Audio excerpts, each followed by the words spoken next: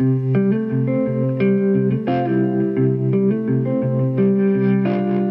to 10-Minute Bible Talks, where we connect the Bible to your life in the time it takes to get to work. I'm Keith Simon.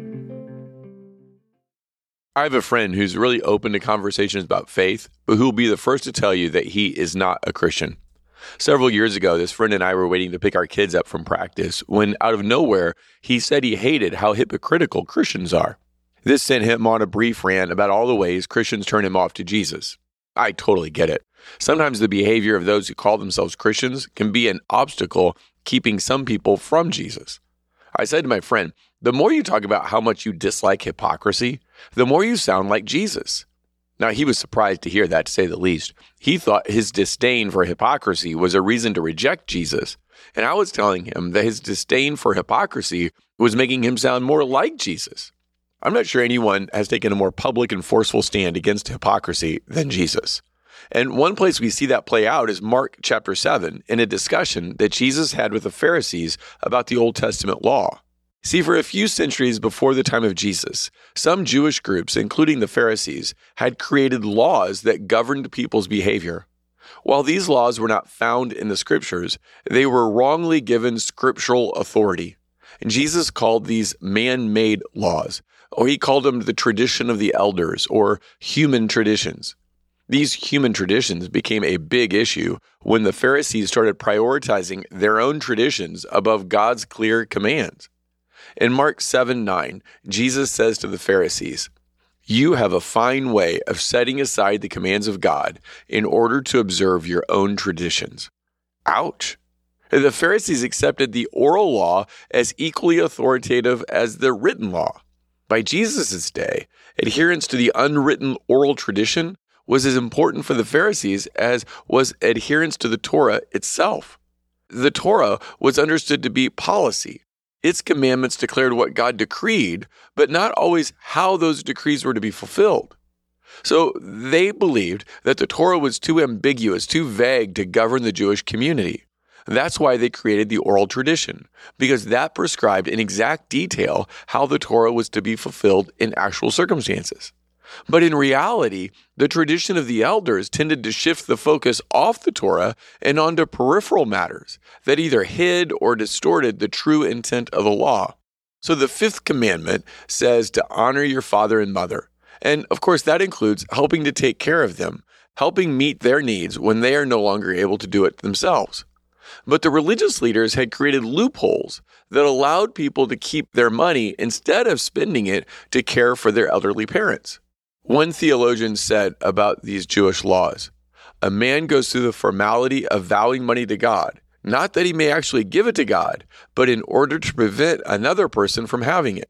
So they created all these loopholes that allowed them to feel good about themselves and make them look like they were obeying God's commands, while really they were just living for themselves, rejecting God's will, and in this case, keeping their money for themselves.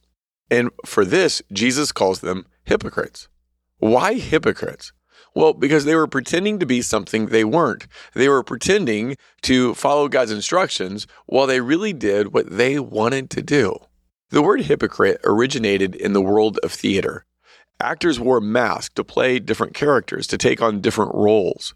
So a hypocrite is someone who is playing a part. A hypocrite pretends to be something they aren't. A hypocrite lacks sincerity. Let's take a hypothetical example. Let's say that a consultant came to a church to help the staff develop some ministry skills and handed out some notes for his talk. And let's say, hypothetically, Patrick thought the consultant's talk was a little boring, but he didn't want to appear like he wasn't paying attention. That would be rude. No one wants to be thought of as rude, especially if you work in a church. So let's pretend that Patrick held his notes up so that it appeared like he was looking at them, but really he was doing email on his phone, which was hidden behind the notes. If that hypothetical example were true, then Patrick would have been acting hypocritically because he would have been pretending to be something that he's not. He would have been pretending to be the kind of person who politely listens and learns from the speaker.